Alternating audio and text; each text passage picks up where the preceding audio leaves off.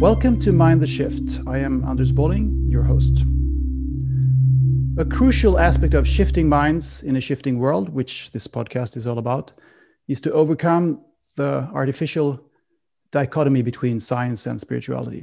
It's difficult to find anything that has a greater potential to have an impact. And Western science has had the upper hand over spirituality for centuries, but perhaps something is changing. Perhaps something is moving in an integrating direction. I just yesterday read a mainstream article about a mainstream Swedish film director who is now going to make a film about the fascinating Swedish painting artist Hilma af Klint. And the word spiritual was mentioned 4 times in the article. That's just an anecdote, but still. One of the most interesting and inspiring initiatives lately in this shift is the creation of something called the Galileo Commission. It's a project of a worldwide professional community, the Scientific and Medical Network. And the Commission's steering committee is led by David Lorimer, who is my guest today. Welcome, David. I'm so happy to have you. Thank you so much, Anders. I'm very happy to be here. Now, you have truly created a lot in your life, apart from having various academic degrees and being a fellow of the Royal Society of Arts. You're a writer, a lecturer, and an editor. You founded Character Education Scotland. You are a founding member of the International Futures Forum. And you are a program director of the Scientific and Medical Network. And you've written and edited over a dozen books. Is that right? Yes, that's right. Yes. So there are titles like The Spirit of Science and Thinking Beyond the Brain. And the latest one is called Quest for Wisdom. And you've also written a book about the ideas and work of the Prince of Wales. Indeed. These are just samples. And one thing that's also truly interesting and relevant for this subject that we're going to delve into, hopefully today, is that you have been the president of the Swedenborg Society. I have. Yes. And yeah, that's actually a connection to the sliver of land that I happen to live in, Sweden. So what was it about Emanuel Swedenborg that drew you into his mystical world? Well, that's so interesting because it happened quite early on in my path, as it were. And what happened was I was studying French literature and particularly the poetry of Baudelaire, Charles Baudelaire. And my tutor gave us the Garnier edition, which actually I have behind me in this bookshelf. And one of his most famous poems is called Correspondances, Correspondance in French. And so I was looking through the notes of this, and it said that this idea of correspondences was influenced by Swedenborg. So I thought, well, who is this man? And so I borrowed a book out of the university library, which was a biography by a man called Trowbridge. And one evening in my room, I just sat down to read it. And the more I read, the more amazed I was to discover that here was someone trained in science and mathematics and engineering.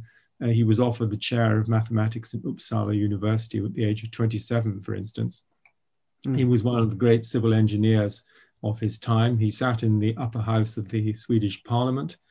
And when he was 55, having already written a 2-volume book on the brain, it's about 750 pages. It's probably the longest book ever written on the brain up until that point. And where he talks a little bit about possible lateralization of hemisphere functions. He was one of the first people to suggest that. He suddenly had an opening and he found himself able to see into what he called the invisible worlds and have conversations with departed people and have various clairvoyant experiences, which were well attested at the time. And what was amazing for me was that he brought the same kind of dispassionate observational scientific qualities, philosophical qualities. He wrote in Latin still, which is quite unusual, I think, at that stage. Yeah. And he described these extraordinary experiences in completely matter-of-fact terms, as if he was simply describing, going out to lunch with a friend. So that was very striking. And so you had these extraordinary experiences narrated in a very ordinary way, and with really complete conviction.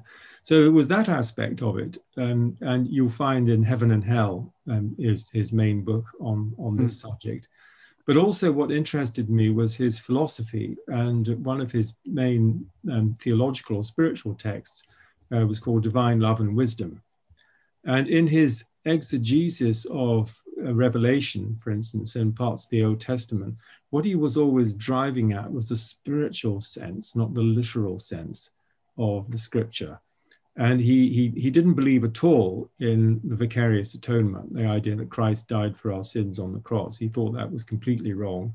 And he even claimed to have argued about this with the deceased spirits of Luther, Calvin, and Melanchthon. And so that was my kind of introduction to Swedenborg. And then I read a lot of his work, and I have more or less his complete works in my library in Scotland. Yeah, he was. I mean, I had to Google him a little bit and read about him, because I knew that he had been the president of this society. So, I mean, I'm a Swede, but I really didn't know very much about him. Just that he was a mystic and all that.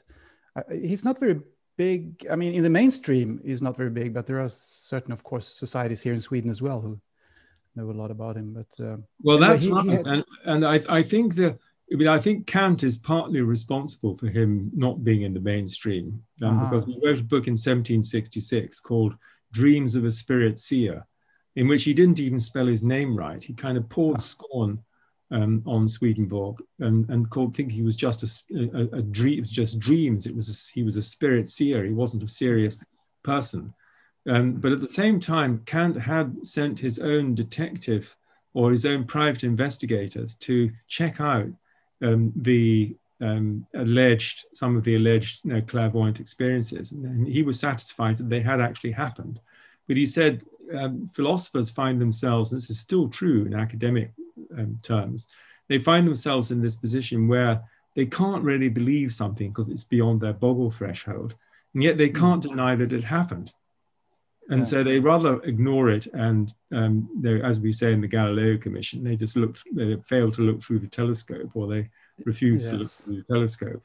And so what was happening in the 1760s, it was academic fear of reputation, is still alive now in the 2020s. That's fascinating. And he had, I mean, as you have been describing, he made this shift in his career from traditional or Western science, where he excelled truly, into this spiritual realm. He had this spiritual calling. And you yourself, I mean, not to compare you to Swedenborg directly, but still, you started out as a merchant banker. Yes, that was an interesting. That seems like a shift in career as well, because you're now dealing with very much. Well, I come from a very conventional background. And so it was my family's expectation, particularly my father's expectation, that I would go into merchant banking. And we had a cousin who was in merchant banking, and it was very respectable. And he could go to a drinks party and say, well, my son is working in a merchant bank. Whereas he just couldn't understand, my son is working for the Scientific and Medical Network. He didn't understand what that was about at all. And also when I was a teacher, that was fine as well. My son teaches at Winchester College. And so it was difficult for him, to be able to explain the unexplainable to his friends when it's such a different world. Yeah. So yes, and I kind of pressed the eject button, as I put it, from that conventional merchant banking career in 1976 when I was 24. Okay. So that's when your real career started and what you really wanted to dive into. And I took 4 boxes of books with me to Champagne, Moët-et-Chandon, Champagne and Épernay in autumn of 1976, which was a very hot year, you might remember. Yes. And it was a very early vintage, the earliest since 1893. But interestingly, now it's not unusual at all, 40, 50 years later, to have the vintage beginning at the beginning of September or even earlier. And that tells you something about the shift of temperatures. Interesting. So let's talk about the Galileo Commission. Can you just, simply tell the audience, the listeners and the viewers, what the purpose is of Galileo Commission and why the name Galileo? Yes, well, it was a small group of us who had the idea. Chris Thompson, who's no longer with us, was one of the initiators. And he was originally going to be writing the, the Galileo report. And what we were doing was really trying to extend the mission of the network to widen horizons in science, medicine, and philosophy and psychology by producing a rigorous report, which was written by Professor Harold Wallach. Harold was an ideal person to write the report because he has 2 PhDs, one in history of science and one in clinical psychology.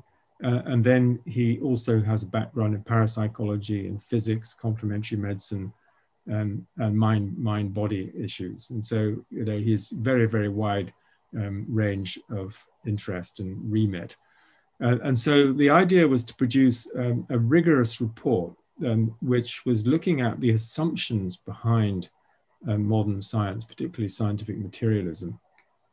And then also the evidence, which seems to contradict this, and to put forward the proposal that the brain does not produce consciousness in the way that's assumed by 99.9% of scientists, philosophers, and psychologists. But as William James suggested as far back as 1898, it might in some sense filter or transmit or permit certain ranges of consciousness. And this is really what we were getting at. And I wrote about this in my first book, which I wrote in 1982, nearly 40 years ago, which came out in 1984, called Survival.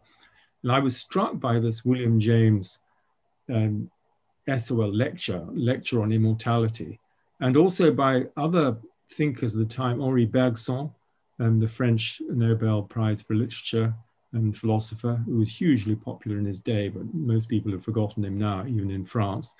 And F.C.S. Schiller, who was a philosophy don at Oxford, who'd written something called the Riddles of the Sphinx anonymously in 1891. And I imagine he was afraid of what his colleagues would think if he took a different view as well. So the Galileo Commission report is in 3 versions. There is the main report with all the academic references, about 130 pages.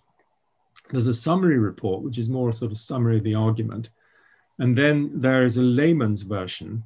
And then in addition to that, in 11 languages, we have a summary of the argument in 2 pages, which just sort of boils the whole thing down. And I think the proposition is that we need a new philosophy, a new approach, which is either what Harold Wallach argues for, which is a dual aspect theory, which is similar to David Bohm in some ways, or an idealist view. And some of our advisors, like Eben Alexander, for instance, he takes an idealist view, Bernardo Kastrup also. So there are quite a few people who, there's idealism and the idea that the universe is fundamentally mental is coming back into fashion, as is panpsychism. And why Galileo? Well, the famous story, we actually used not the cardinals, because that story is not as well attested as a story which is in a letter from Galileo to Kepler. And he said, the professor of philosophy at Padua, here in Padua, pertinaciously refuses to look through my glass. In other words, he won't look to see if there are moons on Jupiter, because he knows in advance this can't be possible. Yeah. And so I don't even have to look. Yeah.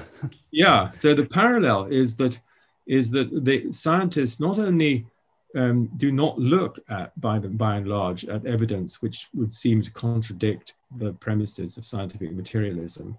They actively denigrate such evidence in skeptical campaigns, in extreme skeptical campaigns that you have going, for instance, on Wikipedia. Yeah. And they don't feel at all comfortable. But the irony of this whole situation is that if you ask a lot of them personally, have they had experience which would cause them to think there must be more to life than scientific materialism than they're more to life than just matter. They often will say they have, but they don't dare to admit it to their colleagues, who ironically are in exactly the same situation. Yeah. And so, I remember, just to make this concrete, I remember Ken Ring, who's one of the early pioneers of near-death experiences, wrote Life at Death and Heading Towards Omega in the 1980s, and was one of the first presidents of the International Association for Near-Death Studies. He was giving a talk at a book club, and there were 10 members of this book club, and each of them came up to him before the talk saying, well, I've had these interesting experiences because I've never shared them with anybody here because they would think I was mad. And so there's a kind of taboo here, which we really have to break through. Not only, and I think general public is further ahead, but we have to break through this taboo where to make these experiences, valid experiences and to be taken seriously. Mm. You said in an interview, I think on an interview for Science and Non-Duality, SAND, some time ago, that modern science has no clothes.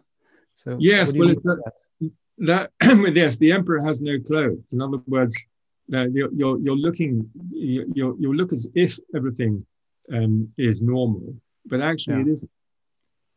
But I prefer the telescope analogy because it's exactly, you're refusing to look at evidence. I mean, I can give Rupert Sheldrake, for instance, just another example. He was having an interview with Peter Atkins, and Peter Atkins is a professor of physical chemistry at Oxford, and he's one of the most vociferous proponents of scientific materialism. He said everything, including consciousness, will ultimately be explained on the basis of existing scientific principles. And I remember sitting next to him in Cambridge, actually, at a meeting. Anyway, they were discussing telepathy on Radio 5 Live. And Rupert had sent in advance some of his peer-reviewed papers on telepathy to Peter Atkins. And he asked if he'd read them and said, of course not. I know that the telepathy is impossible, so there's no point in reading any papers which assumes that it could happen. And this is not scientific. This is not. It's so unscientific. It's incredible, really. I mean, how do people like that get away with it? Acting like an ostrich, putting his head in the sand. Well, it's an interesting analogy, that, because I was just been reviewing Is Consciousness Primary, which is a new volume from the Academy for the Advancement of Post-Materialist Sciences. And Gary Schwartz says there are two sorts of science. There's eagle science, where you take a big view, from above. And then there's ostrich science, when you refuse to eat anything. And so I rather like this analogy of ostrich science. Yeah. But also, as you say, the telescope analogy is brilliant, not least because Galileo was, he was a great scientist. He was one of the first people who that's where Western science began, more or less, or thereabouts. And then at that time, it was the people from the church who were the ostriches. And this time it's the other way around. Well, that's the irony, because science should be about open-minded curiosity and looking at the evidence. It should be evidence-based. And so what we're suggesting is that the evidence base for a science of consciousness needs to be widened and deepened. And more sort of epistemologically, which is how we know things, we need to reinstate the Greek concept of gnosis, which is this direct, immediate knowing of deeper structures of reality, which is example, from Federico Fagin's new book, Silicon. He's the inventor of the Intel microprocessor, who had exactly the kind of gnosis experience, which completely flipped his view. And sometimes Jeffrey Kripal, I don't know whether you know his work, he's got a book called The Flip. And that's actually what we need to happen, is for lots of people to have personal experiences that are undeniable. Then they flip into a different view of consciousness and life. Yeah. What's fascinating when you mention we need to have a lot of people with these experiences is that near-death experiences have become much more common or much more documented because of the medical science ability to resuscitate people which began in the 60s, more or less. So, I mean, there are millions and millions of people today who have had these experiences. It's very difficult to just refute them and just dismiss them. And that's central. I mean, I've read this layman's report or layman's guide to the Galileo Commission, and I know that you are talking a lot about NDEs in that guide. Well, you may know that the most recent publication on this, which has received a lot of publicity, is Bruce Grayson's book, After. And Bruce Grayson was a professor in neurobehavioral sciences and psychiatry at the University of Virginia. And he draws on 50 years of research and 100 papers he's written and the other books he's written, and the Grayson scale, which is all about what is a near-death experience, how can you identify one. And so I think that at that level, the evidence is being taken seriously. But we need to drill down, I think, to this assumption, which most people make, and it's the standard view in journalism as well, that the brain is entirely responsible for the production of consciousness. Yeah, we are so conditioned to believing that. I mean, this is what we are taught in school, for one thing. So it's very difficult to break that. But as you say, well, sometimes paradigm shifts happen, actually. So let's just hope for that. So what is science to you? If you would define it in your words, because this is all about bridging the gap between science and spirituality, and also you have mentioned all these disciplines that we talk about: psychiatry, psychology, medicine, physics, biology. What's your take on our dividing this into different disciplines? That's one question. And the second question is if we are going to bridge this gap between this materialistic view and a more holistic view, where the spiritual realm is a natural part of the whole thing. How would you describe that? So that would be your big science, I guess. Yes, I think one needs to go back to the origins of science, or the current scientific worldview in the 17th century.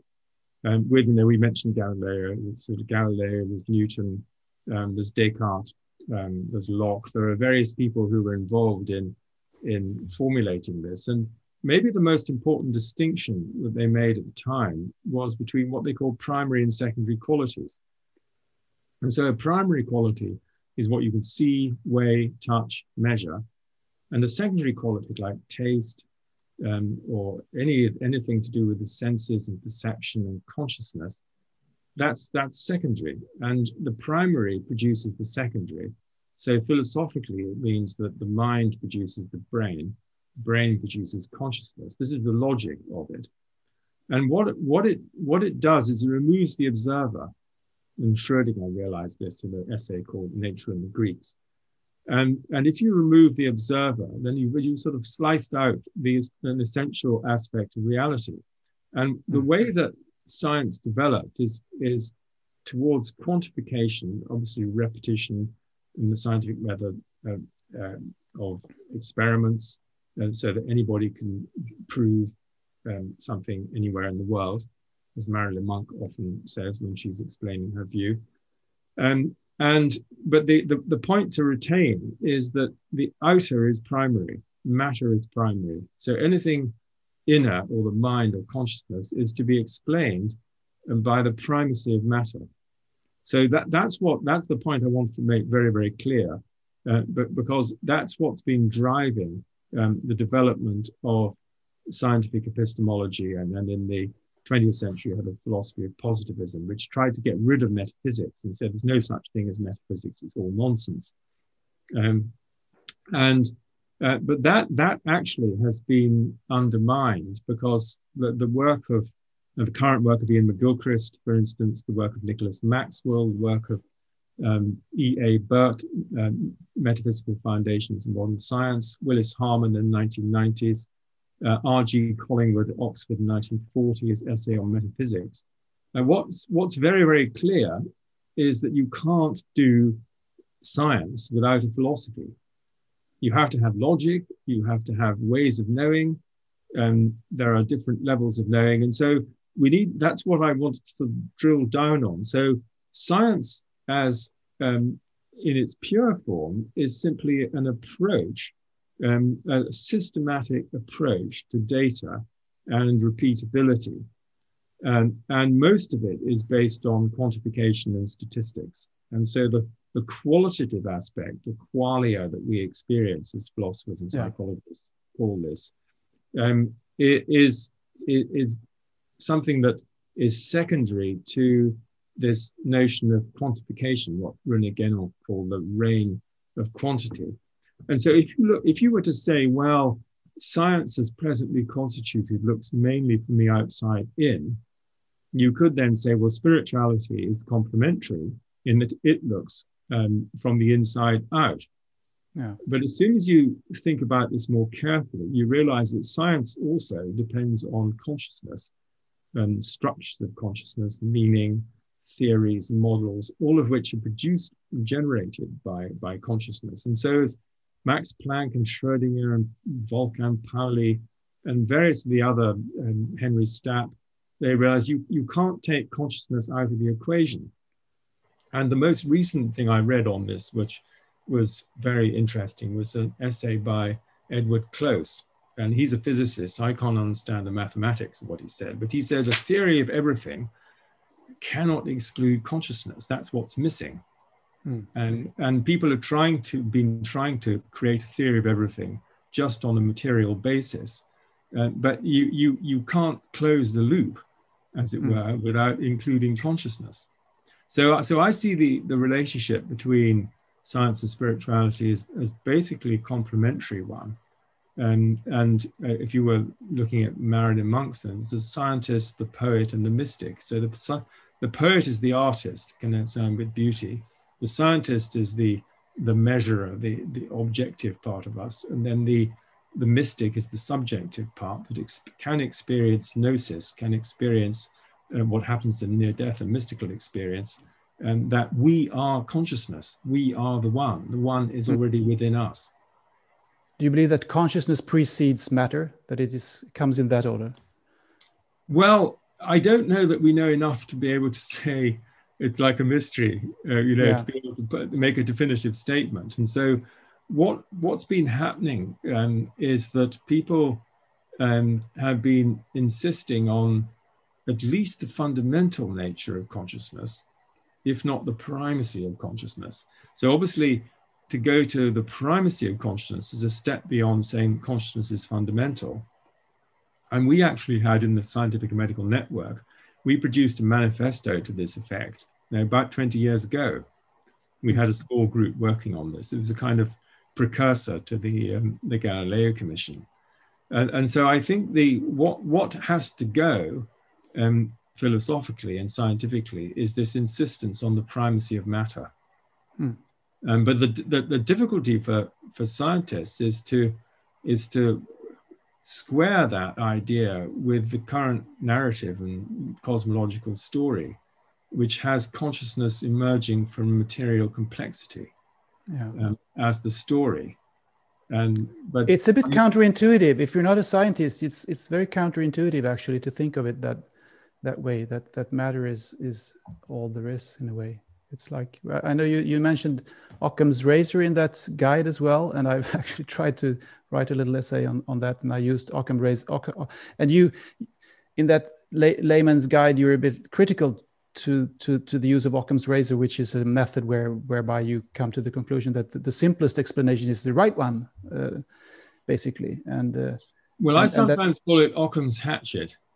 Rather than Occam's razor, because I agree in the principle of parsimony, which is what it's about, and simplicity. But it's often used as a restatement of reductionism, to say that reductionism as a method and the conclusions of reductionism, the whole can be reduced to the sum of its parts, is true, represents truth, and it doesn't. Because it reduces the experience of the experiencer. Well, it certainly does that, but it also it's a methodological idea that you arrive at truth through reductionism and mechanism and materialism, and you arrive at a view through that, and it's a view which is conditioned by that method, but you can't logically say that is the truth. No. Well, when I used that, did my little trial there, I enhanced it a little bit because I added intuition to the razor. And if you use intuition, I came to the conclusion that it's actually the simplest explanation to whether whether consciousness is non-local and non-material, or it is the other way around, that we're only randomly assembled flesh robots, so to speak. The more simple explanation intuitively is that we are more than matter, because I think purpose and meaning is the default mode, so to speak, within us. And that's, of course, only philosophically speaking. I'm not a scientist, but I think it's very small children know this, and then they are talked out of it.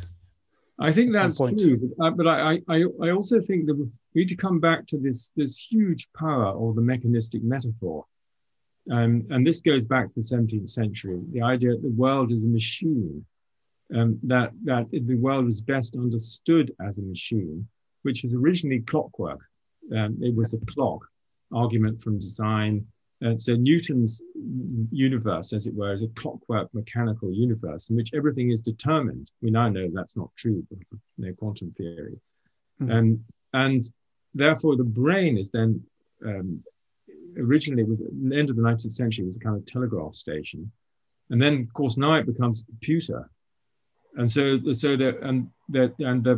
a lot of sophisticated people working in AI will simply say that, we are biochemical machines.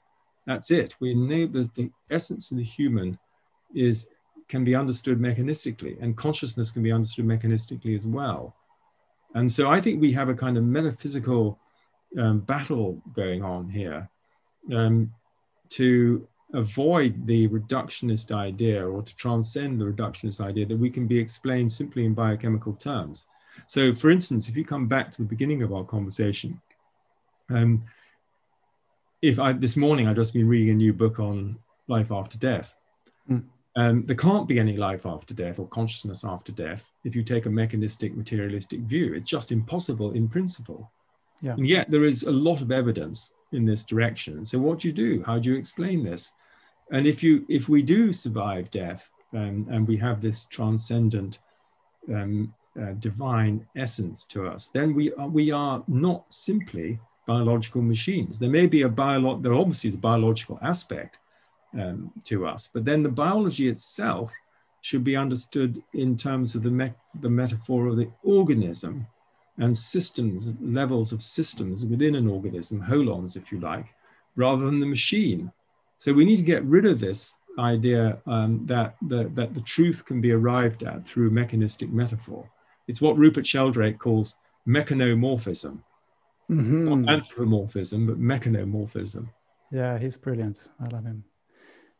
Yeah, maybe it's, well, or not maybe, I'm convinced that it's fear behind this rejection of all these ideas that you're talking about here, because people are, of course, very afraid of shedding their old world views, and also, if they're scientists, they're afraid of losing funding, for instance. So they don't want to walk that path. No, I think that's true. I mean, fear of loss of reputation, funding, but then it depends on what is regarded as credible or plausible, and that changes obviously with advances in knowledge. And so I think what part of our job is to make these areas more credible and acceptable. And if you look at the people who have taken them seriously in the past, like the presidents of the Society for Psychical Research, for instance, it includes numerous fellows of the Royal Society and even Nobel Prize winners. And these aren't stupid people. They're not just taken in. It's almost, I think it's true to say that anyone who looks at the evidence impartially and thoroughly, arrives at the conclusion that you can't just write it all off. Yeah. And also, I mean, it's really, maybe they are afraid that if this other view, this more holistic view, this view that spirituality is real, if it's true, then the material worldview is completely false. So they're afraid of getting rid of that whole concept. But as you say, I mean, of course, the material world is also true. I mean, that it's nothing false about it. Or you can say philosophically, in some philosophies, in some religions, you're talking about that it's an illusion, and in a way, you might call it an illusion, but it's real enough. If you cut yourself with a knife, it hurts, and you can taste chocolate and everything. So it's of course it's real. But this new enhanced view of how the world functions should make these scientists happy, because it makes it so much more interesting, and it opens up so many doors, and it makes life so much more fascinating. Yes, I agree. And obviously what we're talking about here in terms of a paradigm shift is always an expansion of our view. It's not a contraction. It's an expansion. So that what we already know will be reframed, recontextualized, and put into a larger picture.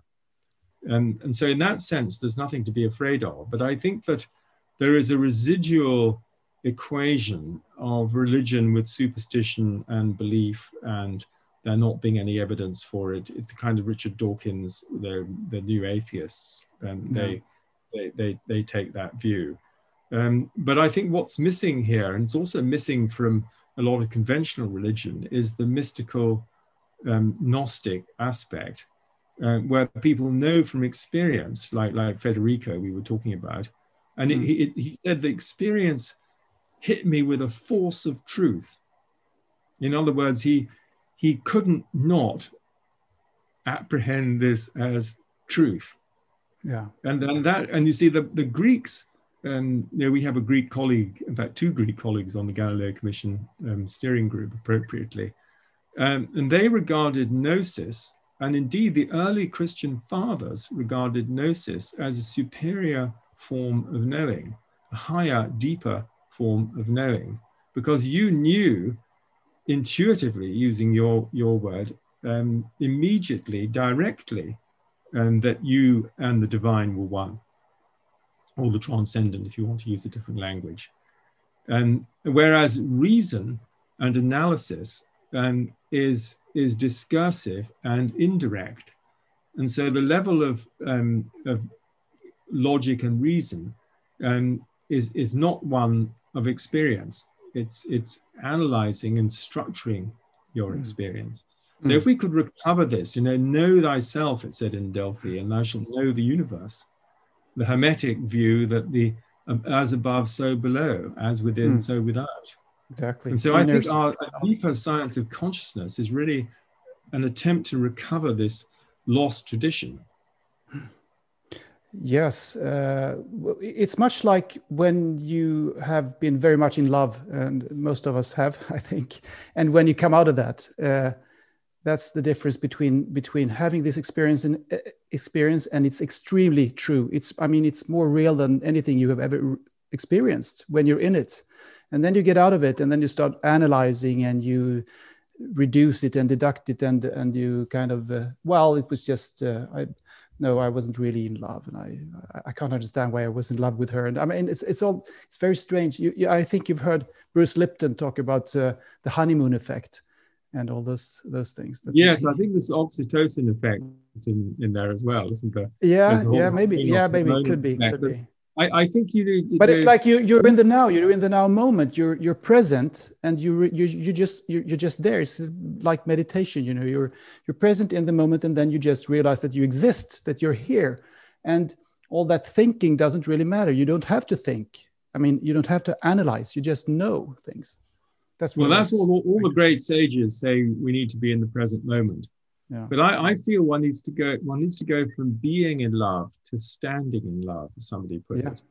Yeah. In other words, the cultivation of love. You get a kind of start by falling in love, and then the real work starts.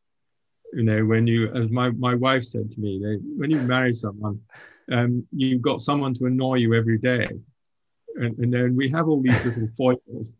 We all have our slightly different way of doing things, of even washing up and that sort of thing. And so you really have to bring sense of humor and proportion into this. But the love is still there. Yeah. Well, it's of course it's different layers. It's I mean it's more, it gets deeper when you stand in love, as you say. The first thing I was talking about was perhaps infatuation, and that Yeah, first yeah. phase and all that. But actually, talking of which, Anders, we should mention here that all these experiences of light that people have in the NDE, for instance, or in the mystical state, they're also experiences of love. And you can't actually separate the light from the love. One is the heart of the other, or the light is the light of the heart, if you like. And so they're undifferentiated. And this is why these experiences have such a transformative effect. And in the old mystery schools, this was part of initiation, that people would know that they had an immortal essence and spirit at their center, and not just read about it. They knew, or they GNU, if you like, with a gnosis. Yes, that's good. Yeah, the L word is probably a bit difficult to introduce into to take into the scientific world. Talking about love. Well, I think the Templeton Foundation has sponsored quite a bit of research into these areas. So there's research on forgiveness, and there's research on love. There's Stephen Post at forget which university he is, but he started with Sir John Templeton the Institute for Unlimited Love. And he said, Sir John said, we don't want just love, we want unlimited love. You know, yes. we want the real thing here. And unconditional love.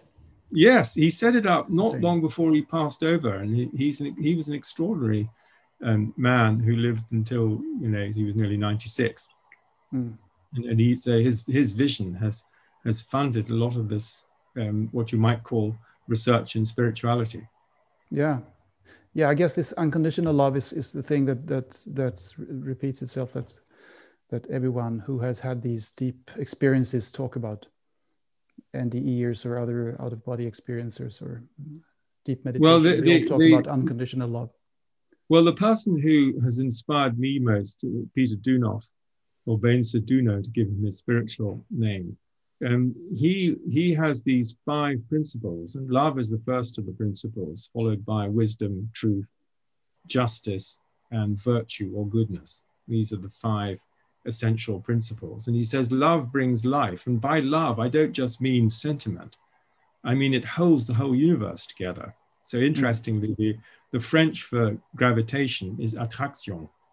Yeah. And so it's the attractive force. And so I think we need a new language of love, because that's actually the answer to a lot of our problems if we were to put it into practice. Exactly, we can see it as if Gaia loves us.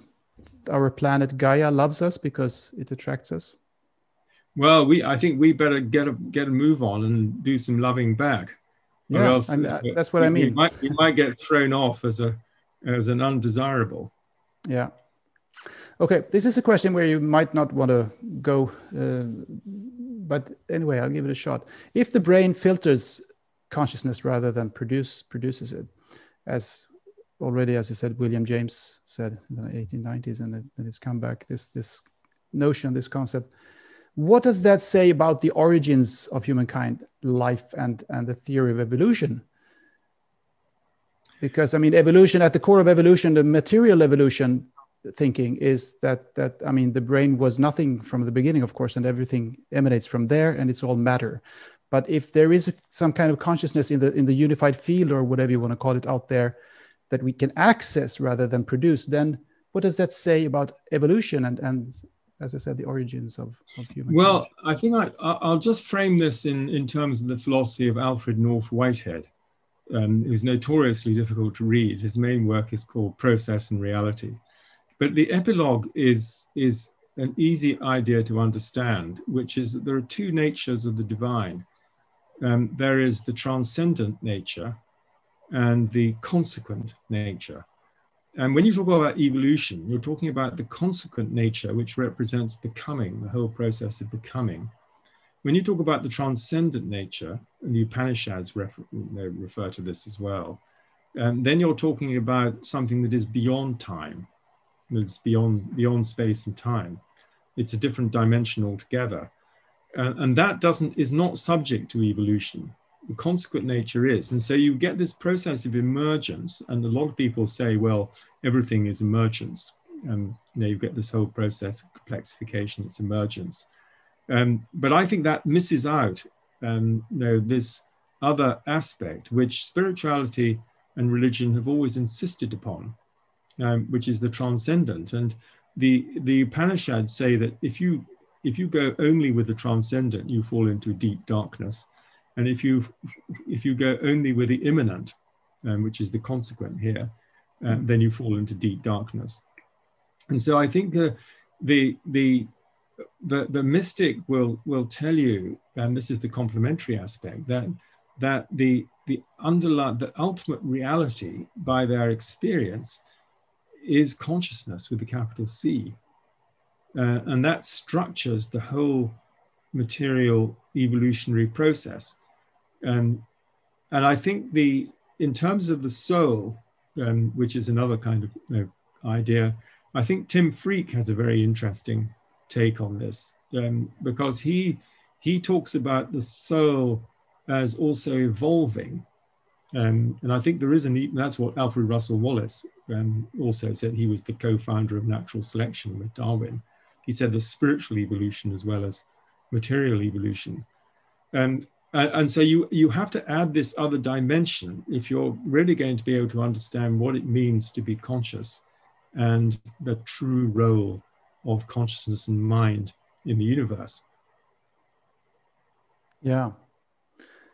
So there are a couple of reading tips there, I guess, for those who want to dive deeper into this. Fascinating.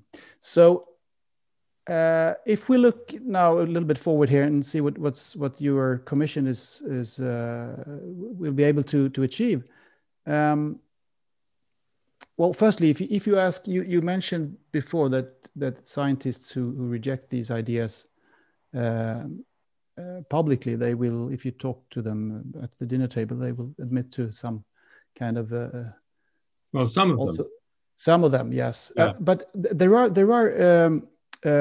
surveys being done, aren't there? There have been some surveys 100 years ago and now again, where scientists have been asked whether they believe in an eternal soul, for instance, and those things, or whether they are atheists or agnostic. What do these surveys show? Has there been any movement? We did surveys ourselves actually about 5 years ago, 5 or 6 years ago, and we had Ipsos Mori doing a survey of 1,000 scientific, medical background, engineering background people in the UK, France, and Germany, and we asked them a series of questions, not only about their attitudes to science and spirituality, science and religion, but also whether they'd had any experiences themselves, and whether they thought there was good evidence for, let's say, children remember previous lives. And what you could see was that the people who replied as atheists and agnostics said there wasn't any good evidence, even though there is. In fact, they just haven't looked through that particular telescope. And about 50% of the people surveyed were open to a spiritual view. And so, in other words, the purely materialist view was in the minority. If you actually look at all the figures, whereas the mainstream, you would expect this not to be true, and it is true that if you look at the Royal Society and the American Academy of Sciences, then you get a different picture. You get actually more atheists, but then you then have to think about, well, what's and particularly in the States, what's the landscape there? Yeah.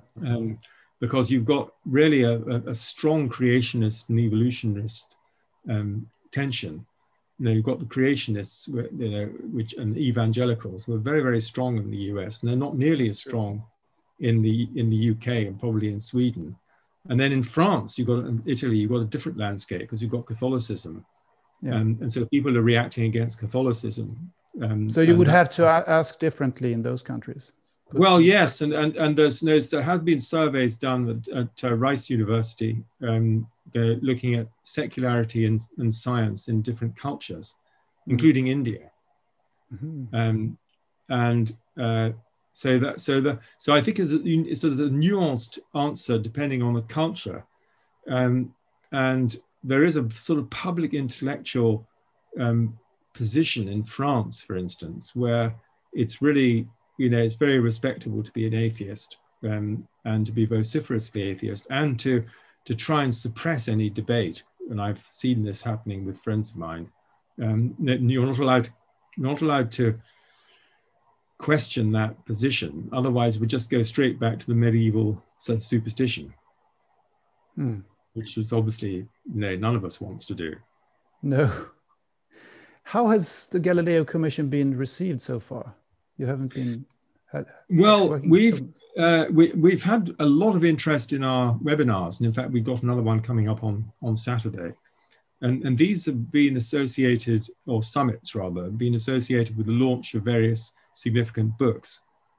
So we've got the next big book launch we've got coming up is for a trilogy by Gail Kimball on the 15th of May. And then in mid-July, we'll do an event for Consciousness Unbound, which is the latest volume to come out of the University of Virginia and Edward Kelly and his colleagues. The earlier two are Irreducible Mind and Beyond Physicalism. And these are among the go-to books in the area because of the rigor of the science and philosophy in them and the evidence base. Mm. Do you think so we are? Yes, yeah, we are getting closer to some kind of breaking point, or what you? Well, my feeling is that and this is why we've set up a group, as you know, within the Galileo Commission of communicators and journalists. That yes. we need a marketing and publicity and communications initiative here, based around some very simple messages, because there are very few people who either will take the time or have the inclination to read 500-page books. And if you're paid up scientific materialist, I mean, the last thing you'd want to read was a volume undermining your views. And so, I mean, the few people who are on Galileo Commission advisory capacity, like Marjorie Willicott would be an example, are people who've had these formative flip experiences, and then, even though they were trained in scientific materialism, they realize it's not complete after they've had this experience. And Federico Fagin would be another example. And so there's a critical role to experience here in terms of really changing your worldview. So the difficulty is this kind of entrenched view, and the fact that the entrenched view is regarded as scientific rather than philosophical. Yeah. In other words, vast majority of scientists don't know that they're making assumptions about consciousness in the brain. They just take it as a fact. It's a fact that the consciousness is produced by the brain. We don't need to look into it. It's obvious. And indeed, there is a lot of evidence, which you could use to back up that view. But that means ignoring the outer range of evidence, or the extended range of evidence, where this view cannot get a handle on the phenomena and the evidence. It just simply cannot explain it at all. And I think an interesting, and I just started to think about this because I haven't read the book yet. There's a book by Shelley Joye, Joye, called The Electromagnetic Brain. And I think there's a lot of people cited in this book who take that sort of model rather than a purely chemical model. Because if you think that consciousness is chemical, then of course it can't come out of the brain. It can't, you can't explain chemistry outside the physical system in which it's embedded. But I think electromagnetism is probably, again, only part of the answer here. Because obviously we know that the electroencephalogram, goes flat when we die. And so electricity, we're no longer informed by electricity. But I think there's more to it than that, but that must be an aspect of it. Perhaps there is a critical mass of scientists who need to flip before this can become mainstream. I think, but it's also the question in the humanities, and we're looking at trying to reach some people in the humanities on the basis of the work by Jeff Kripal, his book, The Flip, and his more recent chapter in this Consciousness Unbound, and because they are all imbued with materialism as well. And the thing is that the challenges we face as a species, as a planet, are not going to be solved by continuation of materialism and consumerism. We need a spiritual awakening so that we understand that we're all deeply connected with each other, and that we're also deeply embedded and connected with natural ecosystems. So I think there's one life, there's one mind, and there's one planet. Yeah, and the essence of us cannot die. Consciousness is non-local, and the essence of us cannot die. And if these things are to become mainstream, if they become mainstream in the mainstream thinking of humanity and of science, what will happen? How will that change this world? Well, I've argued in my second book, which is now called Resonant Mind, that all what we've been talking about implies an ethic of interconnectedness. And you get this out of the life review in the near-death experience and in after-death communications, that we are so deeply connected with each other that what we do to someone else, we're effectively doing to ourselves. And if people knew that was a universal spiritual law, then a lot of things that people wouldn't even dream of doing anymore. Why would one hurt oneself? Why would one not live for the whole in a spirit of service and love and dedication and compassion and care? That's what it's about. And Peter Doonoff said, we're here in the physical world to be examined on the law of love and how we apply the law of love. And our life review afterwards will give us a result, as it were, as to how we've managed that. That's wonderful. David Lorimer, your latest book is called The Quest for Wisdom, and it can be found in the bookstores. Well, on Amazon, but also Amazon. My publisher, Aeon, AEON Books. Okay, Aeon Books. And the website to the commission is? GalileoCommission.org. And my own website is davidlorimer.co.uk. Excellent. David Lorimer, thank you so much for being a guest on the podcast, and good luck with the commission. And it's a wonderful endeavor. Thank you very much. And thank you for being part of it as well. I will do what I can. Great.